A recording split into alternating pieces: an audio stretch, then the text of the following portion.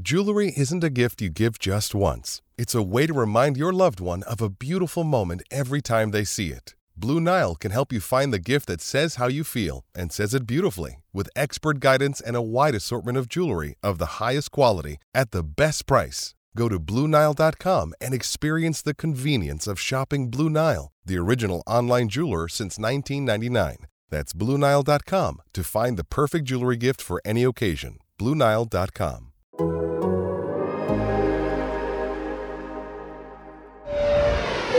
Ladies and gentlemen, welcome aboard the Athletics Can't Wait Jets podcast, your nonstop shop for all things Jets. Now here are your hosts, Tim McMaster and Connor Hughes. Listen safely. Can't wait. Good morning and welcome to another edition of the Can't Wait podcast. Tim McMaster here along with Connor Hughes and Marissa Morris. The Jets get back in the win column, 21-14 over the Texans. Zach Wilson played every offensive snap. We'll break down his performance, the defensive resurgence, and we'll explain why Connor took one step closer to bypass surgery on Sunday with the Press Box Food Power Rankings. Also, just wanted to say thank you for the kind words on social media about Rufus and hindsight. Probably should have waited until this week to talk about it. It got a little dusty here in the room when I was talking about the little guy, but he was our guy for 10 years, and we said goodbye. And people said nice things on Twitter and social media. So very much appreciate that as well. So wanted to say that. And it is, what's Tuesday? We had Black Friday, Cyber Monday. I feel like it's only a matter of time. It's Giving Tuesday. Right. It's what does Giving that mean? Tuesday. Instead of buying things for people. Yes, this is the most important one, let's be honest. Right? Well, yeah, in the grand scheme of things. Can you give me an espresso machine then, Marissa? No, Connor. I can add it to my wedding registry for you if you want. There you go. Did you do any fun Black Friday shopping? Anyone do any of that? This is probably like my weakest year yet, but did anyone do any? I used to live for Black Friday. I did get a little bit of online shopping done. But Connor, I don't go you're to the done stores all anymore. your Christmas shopping? No, not Holiday even close. shopping? But because Bree and I are married now, and she's in the other room, so she's gonna hear this and then be like, "Oh, I know." Like the pressure's alleviated for me because she's an incredible gift giver, and now that we're married, we're doing joint gifts. So it's from Connor and Bree, and I know she's gonna run point on that, and then just kind of ask my opinion on things. But like the majority of the research is gonna be her, so I'm like, all right. I mean, it's more stressful for her than me, but I used to live for like the Black Friday shopping because that's when the video games all were put on sale. So you used to be able to get like, I remember $50 video games and eventually $60 video games. You could get them for like $25 when I was a kid. So me and my friends would stay up late. We would wait until, we'd have Thanksgiving, then we'd meet at somebody's house. We'd wait till like 11 o'clock or so, then go out to the stores and wait for the doors to open and then rush into Walmart and Target and Best Buy to get the video games we wanted. I remember doing that for Modern Warfare 2, Left 4 Dead, the Maddens. I would get NBA games, all that stuff, because they were $25. Like, when else are you going to get games that cheap? And then when they started opening these stores at like 10 p.m. and then 9 p.m. and then 8 p.m. and then some of them, like the doorbuster sales start at like 6 p.m. on Thanksgiving. That's when I stopped going because that's kind of lame. And I do like spending time with my family. So I would actually I converted almost entirely to online shopping. And I don't know if the deals are better in store than they are online, but I just stuck with online shopping. But the big get that Bree and I did actually come away with is we wanted to get a new Roomba. Like you guys have seen the Roomba run by my room every now and then. The battery's dying and the thing just like constantly needs to be charged. So we were looking for a new one of them. So we actually jumped on not a Roomba, but this thing called like a Roborock, because it has better suction than all of the Roombas. And it also mops in addition to vacuuming. And I've never felt more like a 30-year-old, which I will be turning in February, than getting legitimately excited that my Roborock self-emptying vacuum is going to be getting to my apartment today at some point, and we're going to be able to set it up and make it work. So I'm excited about that. We had the fun of not just putting like holiday lists for us, what we wanted, but putting one together for the baby. That was a good time. Like, oh yeah, I will give Manny credit for doing almost all of it, but I approved. I was like, yes, that was good. Yes, that was good. All right, should we talk about the Jets? I think we should talk about the Jets. Yeah, they won. They won. Of course, they won. And we're going to get to the positive because everybody knows now. Positive Kano. I think we're going with the hashtag. Did you miss the R on purpose? No, that was a total mistake. Yeah, that was a total. Just like I had a typo, so I deleted the word after Connor. And then when I did it, it accidentally took off the R, and then I tweeted it, and I didn't realize it until like 3 or 4 minutes later. And by that point, everyone was like, Kano. And I was like, I'm just going to lean into this one. I'm from New England. I'm all about forgetting R's at the end of words. So it's all good. So positive Kano. We will get to the positive stuff for sure. The defense was great, and the draft position is certainly good right now after the Monday night game. But we got to start with the quarterback, and that was less positive. Zach Wilson, after watching Mike White be successful, Josh Johnson be successful, Joe Flacco kind of be successful, it was kind of the same old Zach Wilson. 14 of 24, 145, no touchdowns, a pick. That's a 58.5 rating. And 46 of those yards came on one quick curl route to 31% of those yards. That's the other with 31%, depending on how you want to do it. It was a lot of the same stuff, Connor. He missed some easy throws. I mean, it's a process, right? He said that after the game. We'll get to that word. It drives me nuts in sports, the word process. But it was his first time back. We shouldn't talk about rust, I don't think, but we shouldn't have expected to see a completely different quarterback either. So what was your takeaway?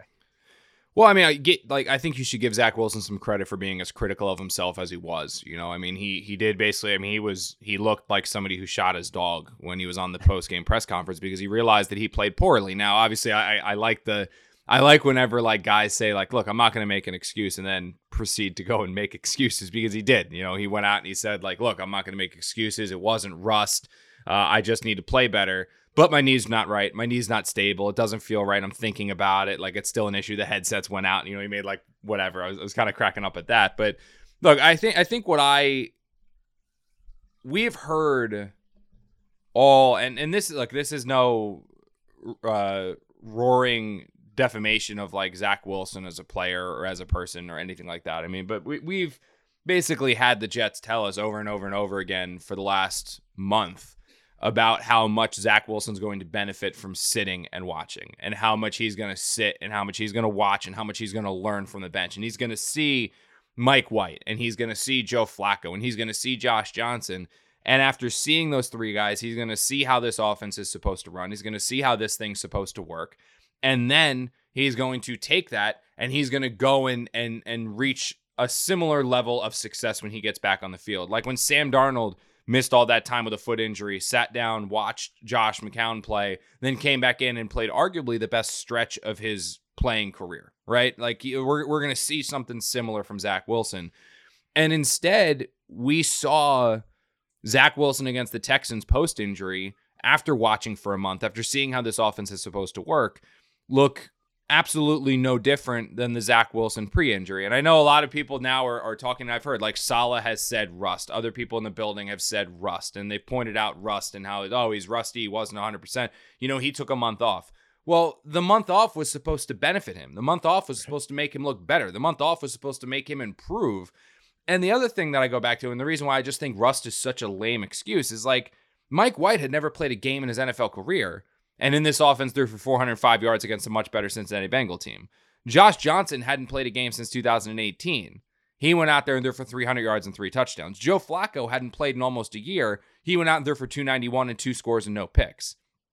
All three of those quarterbacks also had rust. And all three of those quarterbacks within the structure of this offense found a way to have success. And with Zach Wilson, we were back to seeing the fireball 100-mile-per-hour fastballs on every single throw, which when you need the 20-yard gain down the seam to Elijah Moore for the first down, that works. When you need the 5-yard pass to Tevin Coleman in the flat, or Ty Johnson in the flat, or Braxton Berrios on a drag, that doesn't work. We saw again, holding the ball too long and hitching and not getting rid of it when he should, which led to an increase in sacks, which led to an increase in quarterback hits, which led to him rolling out on the left sideline, jumping over a defender, landing awkwardly on his knee, and limping for a couple minutes afterwards. And that led to him saying how the knee isn't totally right, it's not 100% yet, yada, yada, blah, blah, blah. All of the things that we criticized Zach Wilson for pre-injury, all the things that we said he needed to improve on pre-injury, they were all back again post-injury. And look, this is not saying that Zach Wilson's going to be a bust. This isn't saying that, you know, or hammering and ripping this kid because he's not a franchise quarterback yet in his 7th NFL start, or why isn't he Justin Herbert, or why is he not doing this, or why is he not doing that? Because that would be wrong. It would be a disservice to him. It would be a disservice to the Jets. It would be a disservice to all rookie quarterbacks across the NFL who don't find a way to have that blow up immediate success like Justin Herbert did. However, you still, and this was the point of my column after the game, you still need to see more from Zach. You needed to see more against the Texans. You need to see more of these final 6 games. And it's not about being a franchise quarterback right now. It's not about being a Pro Bowl caliber quarterback. It's more about Tim just making the most easy aspects of playing quarterback not look so hard. When it's not there, throw it away. Don't hold it. Don't wait. Don't hold it. Don't wait. Don't hold it that way and then get walloped. Get rid of it. When you have someone open 5 yards or behind the line of scrimmage, make the throw to him. The 2 perfect examples of that, which just had me wanting to pull my hair out in the press box, is Tevin Coleman goes out in the flat to the right on like 2nd and 10 or 2nd and 12 or something along those lines. He's wide open. If Zach gets him the ball in the flat 5 yards away from him, Tevin Coleman's going to catch that ball and at a minimum pick up 5 to 7 yards. That 5 to 7 yards sets up a ridiculously manageable 3rd down. You're now looking at 3rd and 3, 3rd and 4. Instead, Zach throws it high and a little bit behind him, so Tevin's got to jump up and catch it, where even if he was able to bring it down, and he got his hands on it, but it was super high, so it went through his hands.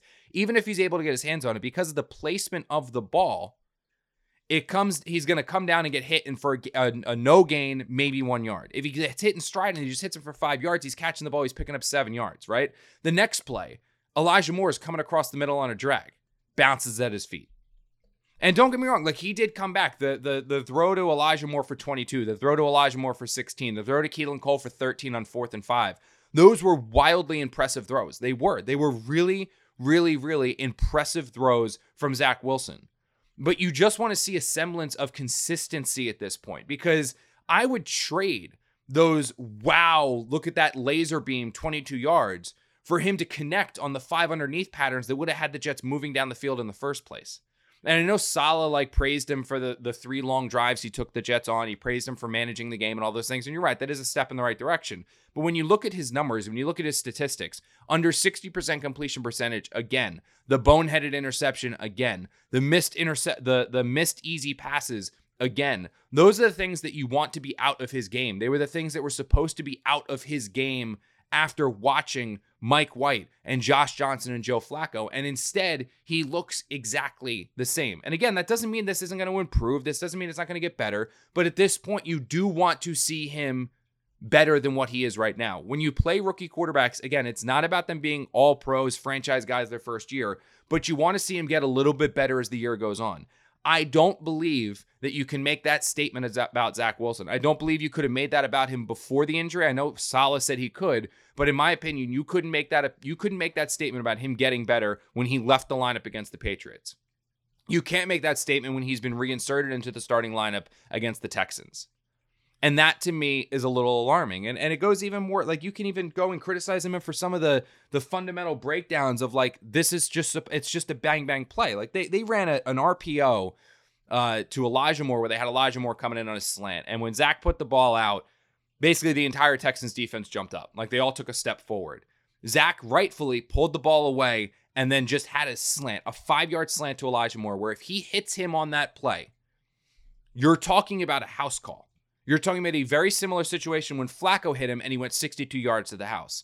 Zach starts backpedaling, doesn't plant his feet, and tries to sidearm and whip it to Elijah Moore. And by trying to sidearm and whip it to Elijah Moore, he ends up nearly having the pass intercepted at the Jets' 10-yard line. So from what could have been a borderline gimme 90-yard house call, or at least a big gainer to Elijah Moore, to a near interception. Like, these are the plays that just shouldn't be happening. And you do see some of those dazzling plays, like the one there. He had where he rolled out left and hit Ryan Griffin, and Ryan Griffin dropped the pass because Ryan Griffin sucks at football. Like, you see those things, and they're good, and they're positives, and you do like them. But like, he's got to stop making the hard parts of this game, or he needs to stop making the easy parts of this game hard. He does, and for whatever reason, that's not happening. And it's not to write him off. It's not to say he's a bust. It's not to say he's not going to turn this around. I mean, look at Tua. Tua looked awful his first year, and now he's playing some really legitimate good football. Like, Tua's playing some good football for the Dolphins right now. DJ lets me know about it every single time we are in the press box together. Seriously, like Tua's playing some good football. You can turn it around and play good ball, but like, the easy parts, again, should not be so hard for Zach. And again, I'm not ripping the kid. I'm not bagging on the kid, but it would be a disservice to him, and it would be a disservice as a reporter to not tell you what I see when I see him play. And this doesn't mean that he can't turn it around. Again, I want to keep reiterating that because I don't want to have people in my mentions about, oh my God, you hate Zach Wilson so much. No, that's not. Trust me, Zach Wilson being good is good for my career. So I want the kid to be good. Like, that's all you guys know. I'm not a Jets fan, so I don't give two craps about that. But this guy being good is good for my career. So I want him to be killer. I want him to be all pro. I want to cover playoff games and Super Bowl runs and all that stuff. It is good for my career. Seriously. But right now, I expected to see a better Zach Wilson than what I've seen. And I haven't. If you look at Sam Darnold, his rookie year, he got better as the year went on. He finished the season with the best 4-game stretch, arguably, of his career. Maybe Zach Wilson does that same thing. Maybe he was a little bit of rust and he had to knock it off, and he comes out against the Eagles and plays really good football, and comes out against the Saints and plays really good football. But right now I have to go off what my eyes see because I'm not in meetings with him. We don't get to see practice. And what my eyes see is a quarterback that struggled pre-injury, and the exact same things he struggled with pre-injury after watching Johnson and watching White and watching Flacco and having this magic elixir of sitting back and observing. And that's all the Jets told us, was that he's going to sit back and observe, and he's going to be so much better, and he's going to be better. He's going to benefit him so much. We see him his first game after seeing, watching, observing, and he's not any better. And now suddenly we're being told that there's rust. And like eventually the excuses need to stop for the kid, and you just need to put it like it is, which is what I did in my post-game column. Put it like it is. He needs to play better. Period. Like, Zach Wilson needs to play better. The Jets beat the Texans on Sunday, not because of him, but in spite of him. That's a fact. Josh Johnson could have done everything Zach Wilson did. Mike White could have done everything Zach Wilson did. Joe Flacco could have done everything Zach Wilson did. He needs to play better. Period. Doesn't mean he won't. Doesn't mean he's a bust. But at this point in his career, he needs to play better. Excuses need to stop. He's got his personal quarterbacks coach. He's got the veteran quarterbacks coach. He's got the offensive coordinator back in the booth. He's running an offense that Mike White, Josh Johnson, and Joe Flacco have all had immense success in. And it doesn't work with him. And the fact that it's not about Zach looking like a rookie, but Zach looking like the worst quarterback on the Jets roster right now, that's what needs to change. And I fully believe that it will. I fully believe that it can, but we got to now see it. We got to stop hearing it. We got to stop hearing it spoken to us. We got to have it stop being told to us. We need to see it with our eyes. The Jets see it on the practice field. The Jets see it with their in the film room. They see the signs that he's getting better every single day, but now we got to see it on the field, in my opinion. Yeah, I mean, you got to keep remembering too that it was against the Texans. It's not a good football team in any way that he did what he did. There was some bright notes on the offense. One was play calling.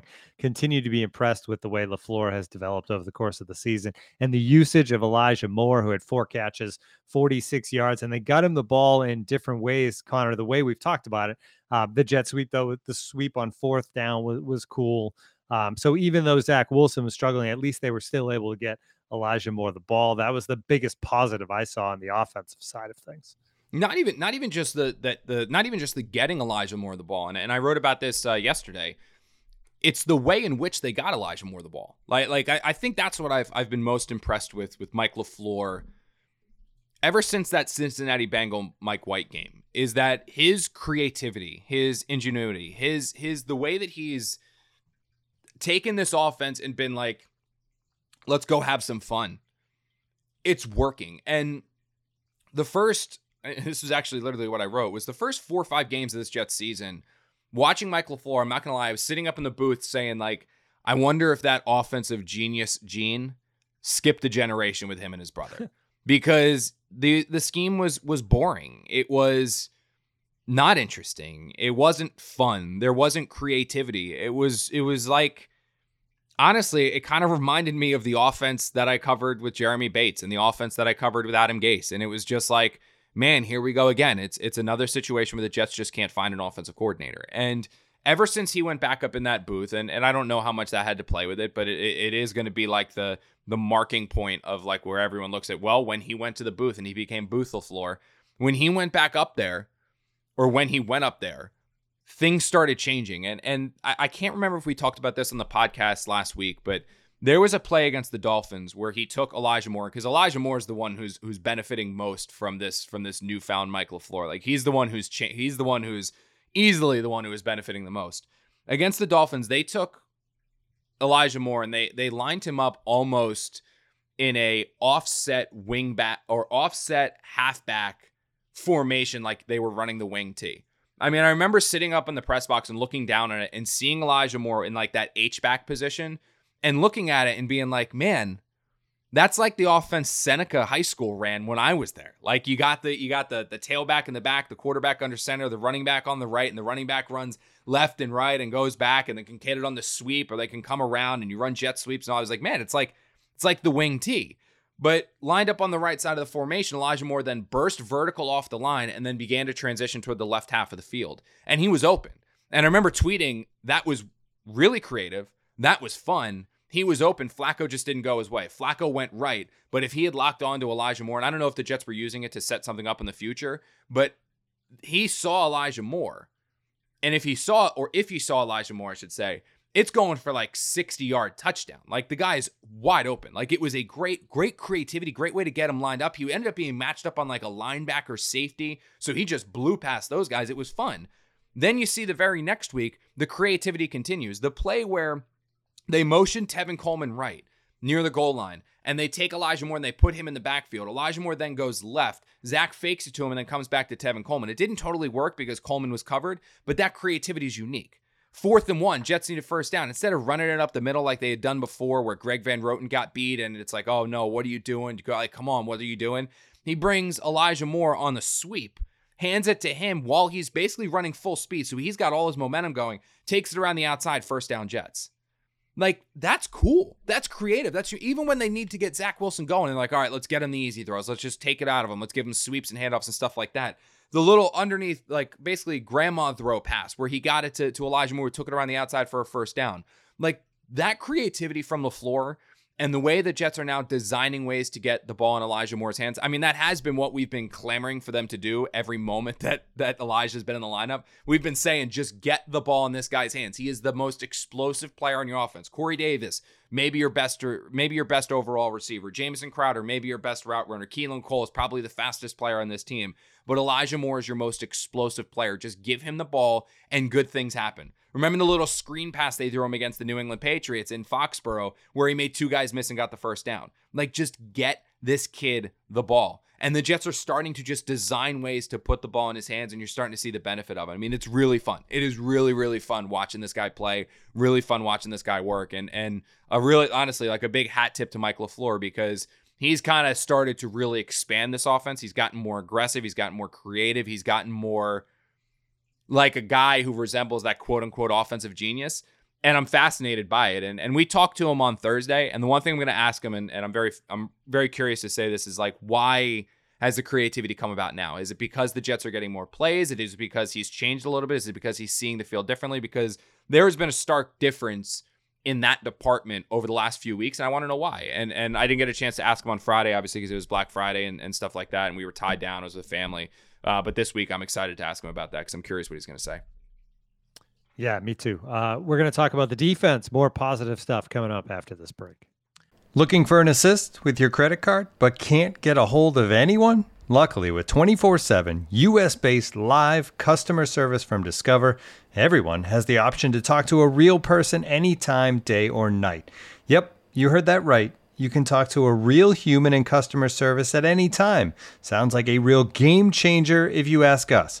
Make the right call and get the service you deserve with Discover. Limitations apply. See terms at discover.com/creditcard. With threats to our nation waiting around every corner, adaptability is more important than ever. When conditions change without notice, quick strategic thinking is crucial. And with obstacles consistently impending, determination is essential in overcoming them. It's this willingness, decisiveness, and resilience that sets Marines apart. With our fighting spirit, we don't just fight battles, we win them. Marines are the constant our nation counts on to fight the unknown. And through adaptable problem solving, we do just that. Learn more at Marines.com. All right, we are back, and we are talking about the defense, which held the Texans to 45 yards in the second half, allowed the Jets to come back and win this football game. They did all the things they were doing early in the season. They had a pass rush. John Franklin Myers with a couple of sacks plus the interception. The Williams brothers were good, a couple of sacks between them. I mean, all over, Connor, you started to see there's these positive signs on defense that, honestly, I didn't see coming 3 weeks ago. Yeah, we should talk a lot about that. But the first thing I want to touch upon is honestly you said is the Williamses. Like Quincy and Quinnen. I just it's cool when. It's cool when you have like two brothers in the NFL, right? Because you had Tiki and Rondé Barber. Like, that was pretty cool. You've got the Watts.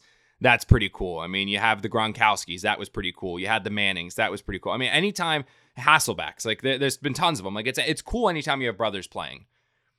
It's uniquely cool when you have both brothers that play on the same side of the ball. Right? Like, I don't like this. I don't know if there's ever been a quarterback receiver brother combination, but that would have been kind of cool. You know what I mean? Or like when you had Sterling and Channing Sharp, receiver and tight end. Like, that's been pretty neat.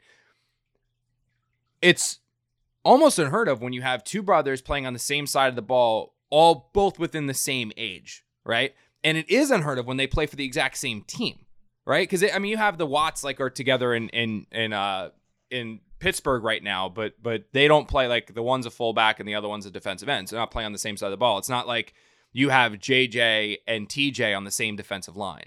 So for the Jets, McCourties would be the closest thing. I think, yeah, right? Yeah, the McCourties. Yeah, where you have a corner and a secondary. Yeah, like that's probably about as close as you can get. But I think what's wild, and it does work out with that as well, with the McCourties as well, is that the Jets now suddenly have Quincy and Quinnen Williams, two young brothers playing on the same defense. That's cool. But what's wild is that they're both playing really good football. Like, both players look like they're real players. Like, when the Jets first signed Quincy, when they first claimed him off the waiver wire, I remember sitting there thinking, like, oh, that's cute. Like, they want to pair Quinnen and Quincy together. They have the Williams brothers. And I was like, Quincy is going to be a special teamer. Like, if the guy has to play significant defense, the Jets are probably in trouble. And the reason why the Jets claimed him, and Saleh explained it, is that they viewed him, when they scouted him, back when he came out of the draft, was a third-round pick, as a athletic, fast, physical, 100-mile-per-hour, no bullshit, knock-your-teeth-out linebacker, where he's not a thinker. He's just see ball, get ball. And he's best fit in an attacking defense. And when the Jaguars drafted him, they were still kind of running that same Robert Saleh defense there. But one of the reasons why Saleh wanted him in San Francisco was because he felt that skill set would be a perfect fit in his defense.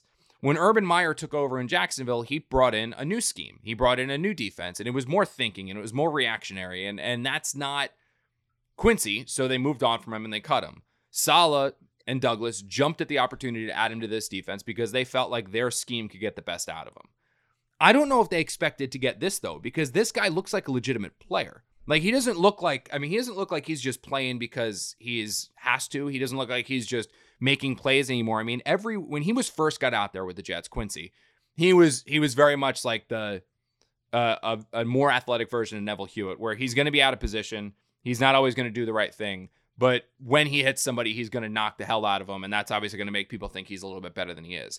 But over the last couple of weeks, he's really developed. He's really come into his own. And the mistakes have slowly but surely gone down and down and down. And the big plays have gone up and up and up. I mean, last week, the 15 tackles, he's a big reason for the Jets' defensive resurgence against the Dolphins.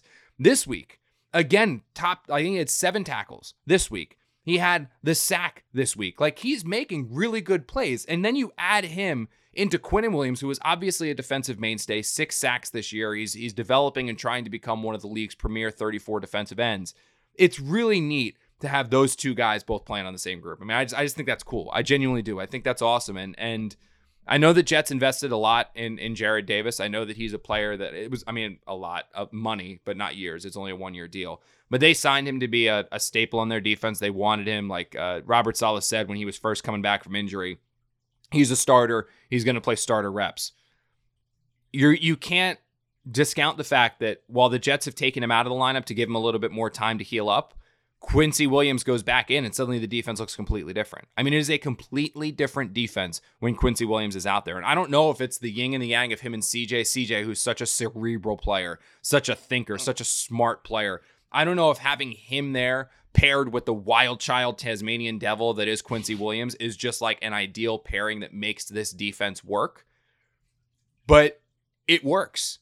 And for whatever reason, I wouldn't break up the marriage, because right now the Jets have played some really good football on defense. And when they've played really good football on defense, it's been when Quincy Williams is out there. And when they've played really bad, it's been when Quincy Williams is not out there. And I wouldn't go shaking it up if you don't have to. And the fact that these two guys are brothers, I think that's just awesome. Like, I really do believe that that's just really, really cool.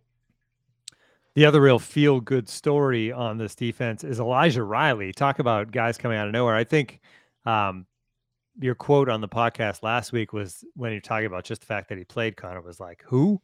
And it's fair. But look at this guy. 2 games in, he's playing well.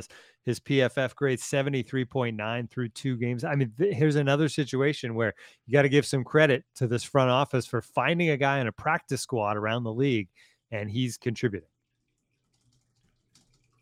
Sorry, I was tweeting. I wanted to tweet this out. Yeah, so here's the thing.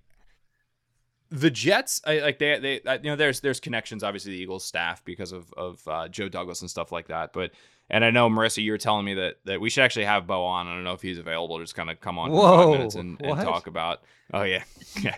Bo Wolf, our Eagles guy, apparently was a big Riley fan. Big Elijah Riley fan. Yeah, yes. And said he was like tearing it up or something like that in Philadelphia, and he thought he was a really good player and going to be a really good player. And the Jets, the Jets were literally able to get this kid, undrafted guy out of Army, really hasn't played too much football in his career, was stashed on the Eagles practice squad for nothing. And ever since they got him and they brought him in and he traded in his Kelly Green helmet for the Gotham Green one, he has wildly impressed the coaching staff. He's everywhere on the field. He runs around like crazy. But the one thing that this staff loves more than anything else is that he tends to be or seems to be a ball hawk. Where, we talked about this with the Jets secondary, right? And we should talk about this too, Tim. Make a note on Bryce Hall's kind of continued development. But the Jets look at Bryce Hall, the one I don't look at. Bryce Hall.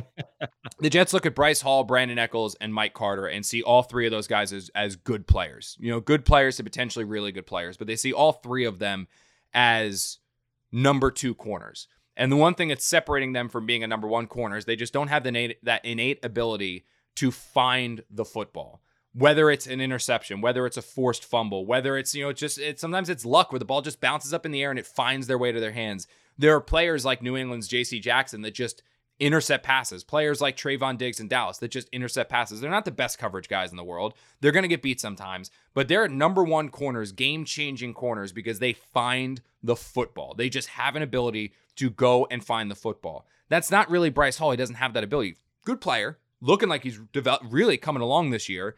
Same thing with Brandon Echols. Jets really believe in his upside. Same thing with Mike Carter. Jets love his upside in the player he is right now, but none of those guys are get ball guys. And they don't believe they really have a get ball guy in their secondary because it's not really Marcus May as the deep threat. It hasn't really been Ashton Davis this year. All the Jets are holding out hope he can develop and still view him right now kind of as still a rookie because he didn't really have a rookie season, then got hurt, missed the whole off season. So he's still learning this defensive scheme and coming along.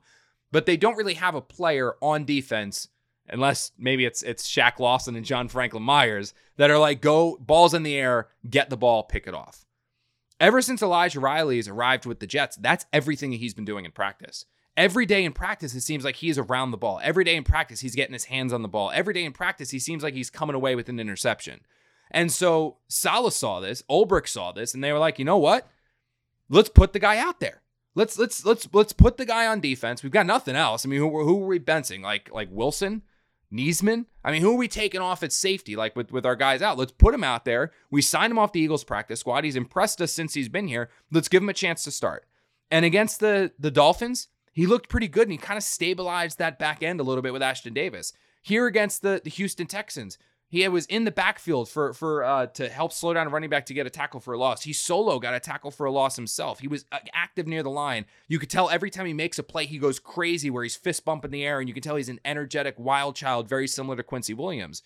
The one thing that we haven't seen yet on Sundays that the Jets have seen, and they can't wait, and they're hoping they start to see it in games, is that ability to get the football, to intercept the football, to make plays on the football. And, we've seen enough guys that have been with the Jets and gone elsewhere and suddenly randomly found success. Obviously Danny Woodhead's the famous one where he went to New England and he was, the Jets cast off. He made some plays and all of a sudden he exploded with New England.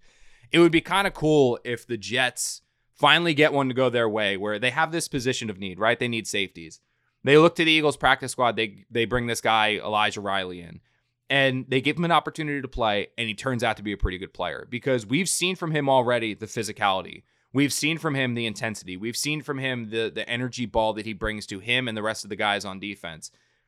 Now it's about seeing him start intercepting some passes. And if he can find a way to get himself around footballs, if he can find a way to start taking footballs away from the opposition and be that player on defense that sees ball, gets ball, not just hits like Quincy Williams, but actually picks it off in the secondary, a player that the Jets don't really have, maybe they found someone pretty good. I mean, at this point, that's what you can watch the rest of the way. I mean, you've got 7 games now where they can evaluate and they can try to develop and they can see some players where you're like, you know what?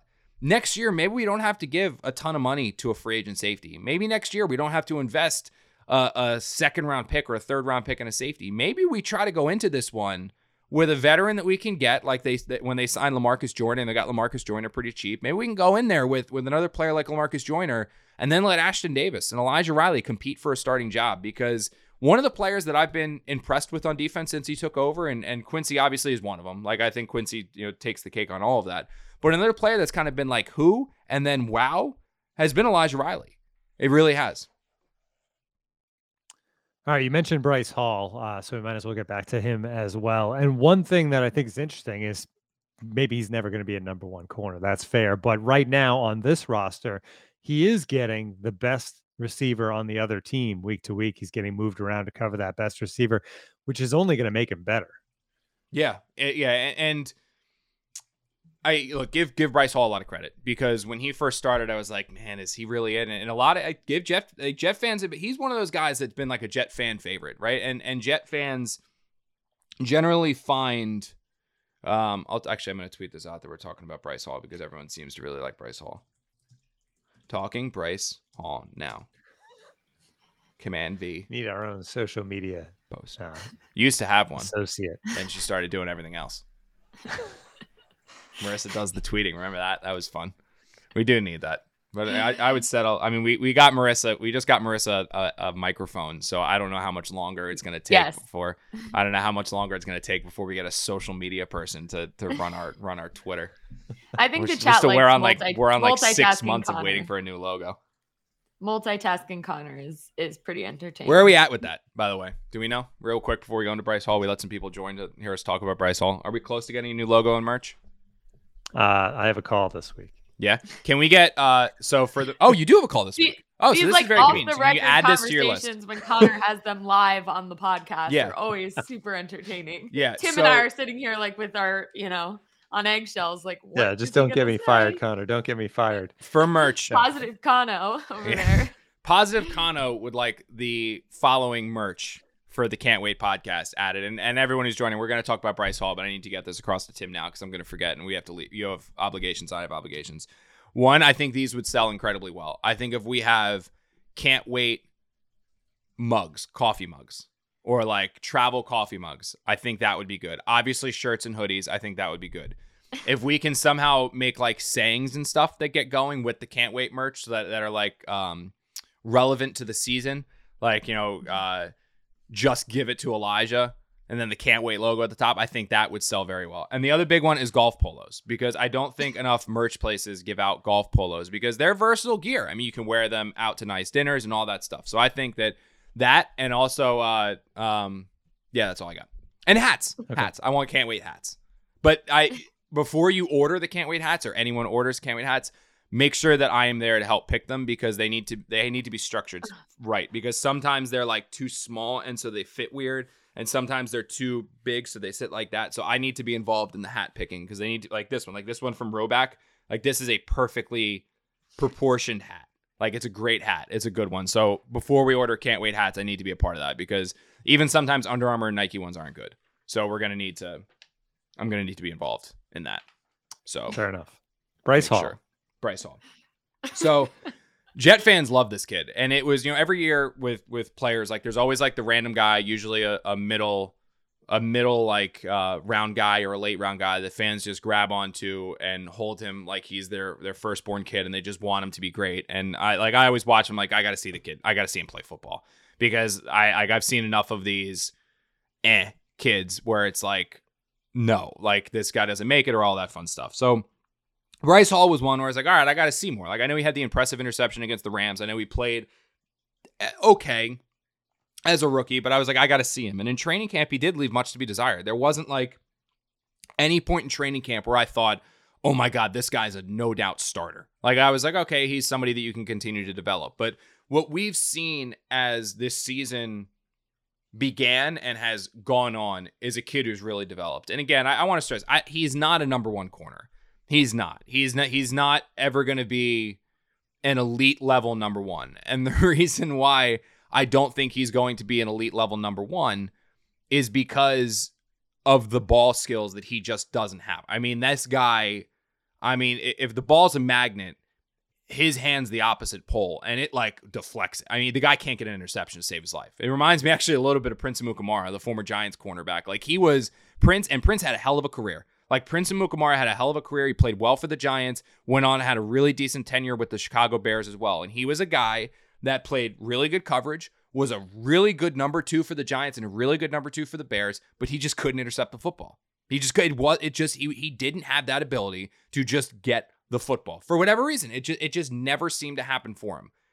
What I think we've seen Bryce Hall do, and I know he's shadowing the opponent's number 1 now. I mean, he's shadowing the opponent's number 9 out of like necessity, because if he's not, you basically got to go to Isaiah Dunn. Now, Javelin Guidry had a hell of a game against the Dolphins, and I think you're going to see that going forward. I'm sorry, Michael Dunn's, and your Dunn brethren is not playing all that well, but I think that Javelin Guidry at least stabilized that outside some against Houston, and I think you're going to see him with Bryce Hall and then Carter in the slot the rest of the way. But I think what we've seen now from Bryce Hall is the ability to really be that number 2.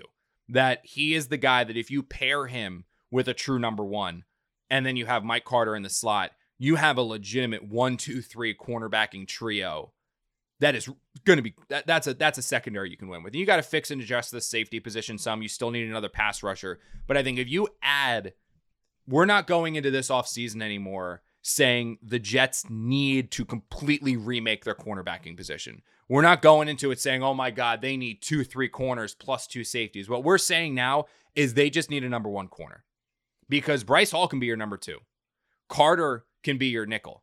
Javelin Guidry and Isaiah Dunn, who are both under contract, can be that rotation to fill in. If Hall goes down, you now have confidence in Guidry. If Carter goes down, you know Guidry can play in there. The Jets still do believe in Isaiah Dunn, so if he develops a little bit more and then somebody goes down, he can go in. I mean, he's going to get his scars this season taking a beating. Eccles, same thing. If Hall goes down, or even this one, you can put Eccles out there as well. With Hall now, and the way that he's developed this year, you now know you have a fixture as one of your starting corners. With Carter, you know you have a fixture as one of your starting corners. Now it's just about finding that true number 1. If that's Jackson, if that's Stingley, as Dane Brugler mocked to the Jets today in his first round mock. This, like, you now have the makings of a secondary, and you have the starting makings of a secondary because of the development of Hall. Big reason because of the development of Hall. I mean, we kind of always figured Carter was going to be a player in the nickel there. I didn't think the Jets had an outside corner. I didn't believe in Eccles. I didn't really believe in Hall, and I didn't really believe in Dunn. The Jets believe in Eccles, although I haven't seen it yet. But with Hall, the Jets believe in him, and now I've seen enough of him to say, like, okay, he's a starting corner in the NFL. He's a number 2 corner in the NFL. Now go get your number 1. And that's been one of the more positive developments of this Jets season. All right, draft pick update and Pressbox Food Power Rankings coming up after this break.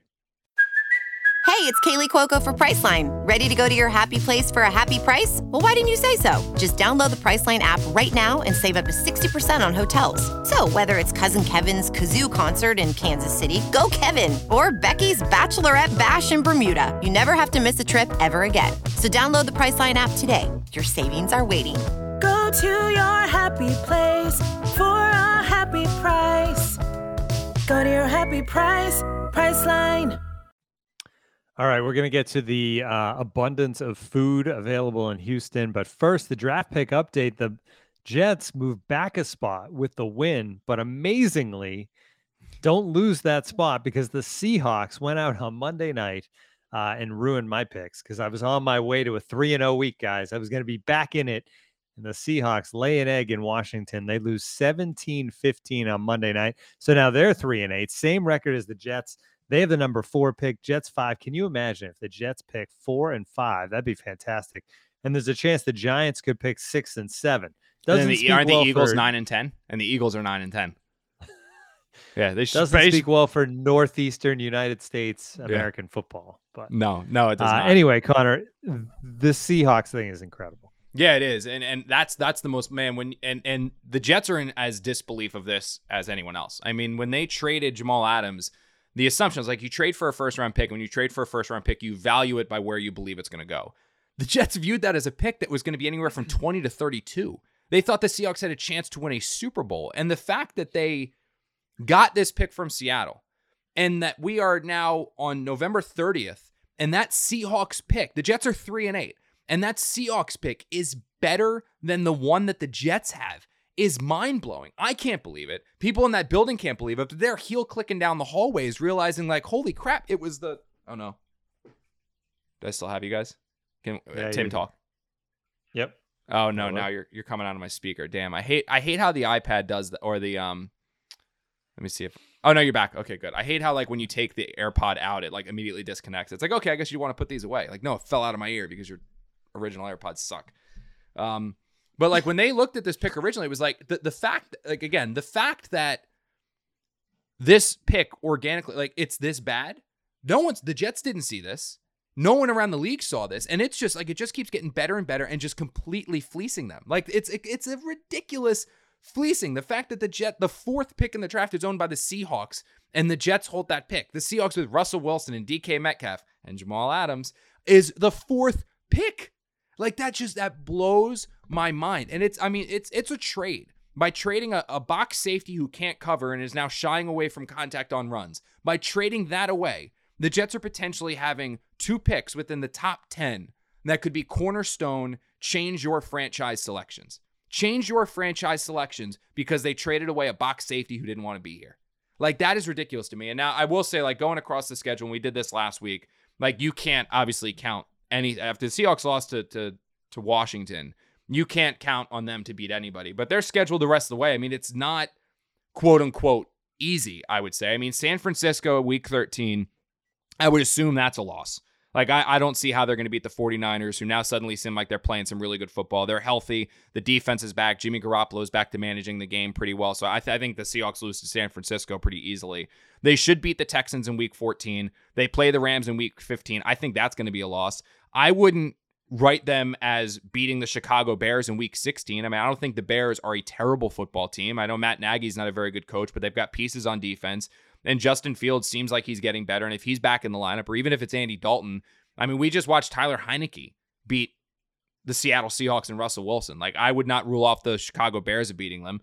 Then in week 17, they play the Detroit Lions, so they're probably going to beat them. But then you get week 18, the Arizona Cardinals. So there's a chance here that the Seahawks lose to San Francisco, lose to Los Angeles, lose to Chicago, and lose to Arizona. And then if they beat Detroit and Houston, that's a 2-4 finish. Like, that's going to put them in, that's going to take them probably out of the top 4, but that's still probably going to be the top 6, top 7 pick. That's pretty impressive. And now the Jets schedule, obviously, the way that they beat the Texans, and it's all Zach Wilson predicated, but if the defense plays like they did against Houston and the defense plays like they did against Miami, the Jets are going to have a chance against Philadelphia week 13, against Miami week 15, against Jacksonville week 16, and the Bills are resting their starters potentially week 18 as well. So, I mean, there's a chance actually that the Jets win out here. Or not win out, but win some games to close out this season. I don't think you're looking at a top 4. I don't think you're looking at the Jets picking 4 and 5 in the draft this coming year. But I do think you're looking at a team that's going to be picking 6 and 8, maybe 5 and 9. I mean, there's a chance that like I said, there's a chance that this Jets draft can be franchise altering. And then obviously we talked last week about you loop in the pick from the Panthers as the Panthers keep losing because shocker, Cam Newton stinks. The Cam Newton that sucked with the Patriots is the same Cam Newton that sucks now because he's old and can't throw. Like, stunner, everybody. Just because he went back to Carolina doesn't mean he can suddenly play quarterback again. But with them continuing to lose and them continuing to stink, like, this is a draft coming up that if Joe Douglas even bats at like a 250 clip, like, he's got a chance to really turn the Jets franchise around, honestly. And I will say, one more quick question. I swear to God, my friends joke with me about this all the time, and it's true. Like, if I'm an opposing general manager and Joe Douglas calls me about trading, I'm just not answering the phone. I don't care what he's offering. I don't care how great of a deal it seems like. I am not answering the phone if Joe Douglas is calling about a trade. I'm done with that. Like that, if I'm an opposing general manager, done. Nope. You see Joe, hey Joe, what's up? Hey, I was thinking about trading. Click, hang the phone up, because this is like a 4th round pick for Chris Herndon. Like just stop trading with the guy. Like it's amazing how these deals turn out for the Jets. Just stop. Sam Darnold, a 2 and a 4. Like it's and the guy's not even playing anymore, and he was awful when he was. Like just stop talking to the guy. You're not like all the new NFL rules. You're not allowed to trade with Joe Douglas. That's the rule. That's like the Giants of baseball in Major League Baseball. All right, Press Box Food Power Rankings. We haven't really done this all season, I don't think, but we got to do it this week because Houston checking in at number 3, just behind Raymond James and Mercedes-Benz. We're going to bring up a picture. There was a lot of pictures. You can check them out on Connor's Instagram, which he's pushing anyway. So any chance you can get some extra love on Connor's Instagram. But this is I think it's the maple bacon donut, Connor. Maple bacon donut. Oh, it looks good. Did you eat that whole thing? I did. Yeah, I did. And actually, that's not my maple bacon donut. That is Rich Cimini's maple bacon donut, because mine was devoured about 2 seconds later. But yeah, Connor, don't you know the phone eats first? Come on. Yeah. That's a good line. Is that a yeah, that's like an Instagram line. The phone eats first. You got to take a photo of it. That's a good line. I've never heard that before. That's a good line though. I gotta say that to Bree. I don't know if Bree knows that line. That's a good one though. Yeah, the reason we haven't done like the press box power rankings is because we haven't really been to that many new stadiums. So like Tottenham Spur was one, but like that stadium's one where it's like it's a spectacle. Tottenham, yeah, sorry. Yeah, totally screwed that one up. That's one where it's like a spectacle when you're there. So it's like a Super Bowl spread. So you can't really count that one. Like I can't rank that against what like the Falcons give you daily or what the Giants give you daily. That's just, I can't do that. So that one was kind of canceled out. Then Green Bay wasn't totally fully back when they were doing their power, like their press spread. Like they were still kind of COVID-ish because we got like a box food. So that was weird. And then the Giants were like sandwiches, but at least now we're back fully. Like the last 4 or 5 stadiums I've been to, they've all been stadiums I've been to before, but they are actual press spreads. This was the first new one I've been to. And when I tell you, like, that was something called Voodoo Donuts is what they had. So, like, apparently they're all over Food Network. I don't know. Guy Fieri. Yeah, there you go. Voodoo Donuts. Like, Guy Fieri is my my boy. It's one of my celebrity crushes. I've never seen him go to Voodoo Donuts, so I haven't heard of it yet. But you walk into the press box and there's a giant like Houston Texans layout, and all around the center is nothing but desserts. So there's pecan pies. There's more donuts and unique donuts than you can ever see. And if you want to see pictures of all this stuff, it's on my Instagram at Connor_J_Hughes. Marissa dropped the link. Or drop the link below. Like you can go to my Instagram and see all the pictures and stuff like that. But they had like a massive spread of just donuts and cakes. And then in the back, there was a cooler filled with ice cream. To your left, you've got cake pops, like the Starbucks cake pops, and a whole hot chocolate station and all that. Food was chicken fajitas and beef fajitas and breakfast sandwiches and rice and beans and all that stuff. Halftime was Chick-fil-A chicken fingers and Chick-fil-A sauces. And it was the quality was not as good as Mercedes-Benz, which also gives you a soft serve Carvel ice cream machine and Krispy Kreme donuts. So that's still number 2. And the quality was not nearly as good as Raymond James, which is just next level dynamite.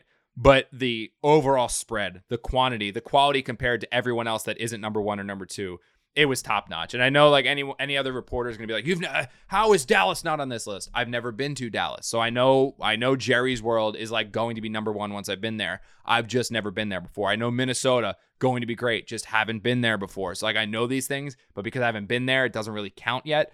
But for right now, NRG, well done. Number 3, big fan of it. Can't wait to go back hopefully soon, because Houston was kind of lame. Houston was kind of boring. Didn't really like that setup. But I will say the spread was next level, especially those donuts. I mean, I had 2. I had a powdered one as well. I might as well just admit that here. I had a piece of pecan. I had the little pecan pie bite. I ate that. I had to do it. I mean, I had to do it for research purposes. How were you able to write after all of this? Like, if I eat that much junk food, like I need to like take a nap. Here's my thing is I don't like sweets in terms of like cake. Like a cake or generally a pie. Like I'm not going to have like a big piece of apple pie. If Brie made like my cake, it has to be vanilla cake chocolate frosting, and it has to be like the Betty Crocker like cream cheese type frosting. Otherwise, I won't eat it. Like I won't touch it. But if you put crumb cake out there, if you put donuts out there, if you put powdered donuts, glazed donuts, that's where my sweet tooth kicks in. All the other stuff I can do without. So this was, I walked in, I'm like, this is my heaven. Like, I mean, they had like Oreo donuts where it's like a vanilla glazed donut with Oreo crumbles on top. The bacon wrapped one was like, what the hell's going on? Joe Douglas at one point walked in the press box and he goes, like, he saw us. So he goes like, oh, hey guys, how you doing? I was like, dude, there's a bacon wrapped maple donut over there. And you should have seen Douglas's. You would have thought I just offered Douglas another first round pick with how his eyes opened up when I said that. So he ran over, and that lucky bastard, as soon as he came in, they brought out new Voodoo donuts. So I was like, oh my God, I got one that had been sitting for like 10 minutes. He got one fresh out the oven. So that was really upsetting. But yeah, overall, NRG, great job. Well done. Any more stops that could rank this year, or is that it? No. So we've got Miami next, which the Miami food scene is great, but the stadium's usually just like I think it's probably top 10 or maybe just outside the top 10 with the press box power rankings. I got to look at the list, but it's usually fine. And then Buffalo's the weirdest one of all because they give you so much food. It's almost like I'm back at NJ. Right, yeah, it's terrible. It's like I'm back at NJ.com again, where it's quantity over quality, and it's like they have so much food, like so much, and they bring out pregame, they bring out halftime, they give out postgame, they have an entire dessert spread, and they have a massive like buffet style of all this types of food you can go and eat. But the wild thing is that whenever you eat it, you're like, none of it's really good. Like, so they give you a shit ton, but like they'll give you like soft pretzels, but the soft pretzels are cold and the cheese is like just lukewarm. It's like, well, what the hell? They give you ice cream, but like the ice cream's like the little like dishes of ice cream that are like you had in school. And they give you like buffalo wings, but the buffalo wings are baked and like soft and mushy. And they give you like, the worst is they give you these things called like eggs, but they're like cubed. So I call them, I think they're supposed to be scrambled eggs, but they look like egg cubes and they're just nasty. So you're like, oh, eggs, sausage, bagels, all this stuff. But then it's like none of it's good. And that's what like frustrating because like you eat there and I'm like, I'm just not happy I ate any of that. Damn it. Thing freaking fell. I should have just spent, I should have just done what I was going to do and spent the $150 on Black Friday on the AirPods that you have, Tim, because these stink. They always fall. It's like typical. I'm moving around too much, I guess. I'm a little too hopped up on this coffee I'm drinking. But yeah, I mean, other than that, we have Miami and we have Buffalo, and those two I don't think are. Miami should be fine. Like I never hate eating in Miami. Usually they give you key lime pie, which is pretty good. But Buffalo is like you always look at it and you're like, wow, this is going to be so good. And then you actually eat it and you're like, eh. And I get in this, Janae Coakley is like big into the press box spread with me. Like she's real into it as well. So like she usually comes in because she does the pregame hit. So she'll come in and immediately she does the rounds and she finds me. She goes, what are we thinking, Connor? Like, it's the immediate. So she always goes into Buffalo. It's every year now, like 4 years in a row. She goes into Buffalo. She goes, oh, this has got to be great. And every time I tell her, she's got to remember eventually. Every time I look at her and I'm like, Janae, just eat it first. Like, eat it and you'll understand what I say. She's like, look at this. Look, I was like, just, it's like if you're marrying somebody and the personality's terrible. Like, it's like eventually it's going to run dry. It might look great, but it's not going to taste good. And that's what this is. It looks great, doesn't taste good. And it's like, it's I don't know, maybe they changed it post-pandemic, but that's been every trip to Buffalo so far for me. Well, hopefully the Jets look great and play great coming up this week against the Eagles. We'll have a preview of that coming up later in the week. That's going to do it for this edition of the podcast. If you want to subscribe to The Athletic, I can't remember the exact percentage off that's going on right now. Maybe Marissa can remind me, but it's theathletic.com/can't wait to get a great deal on The Athletic. Thanks for joining us.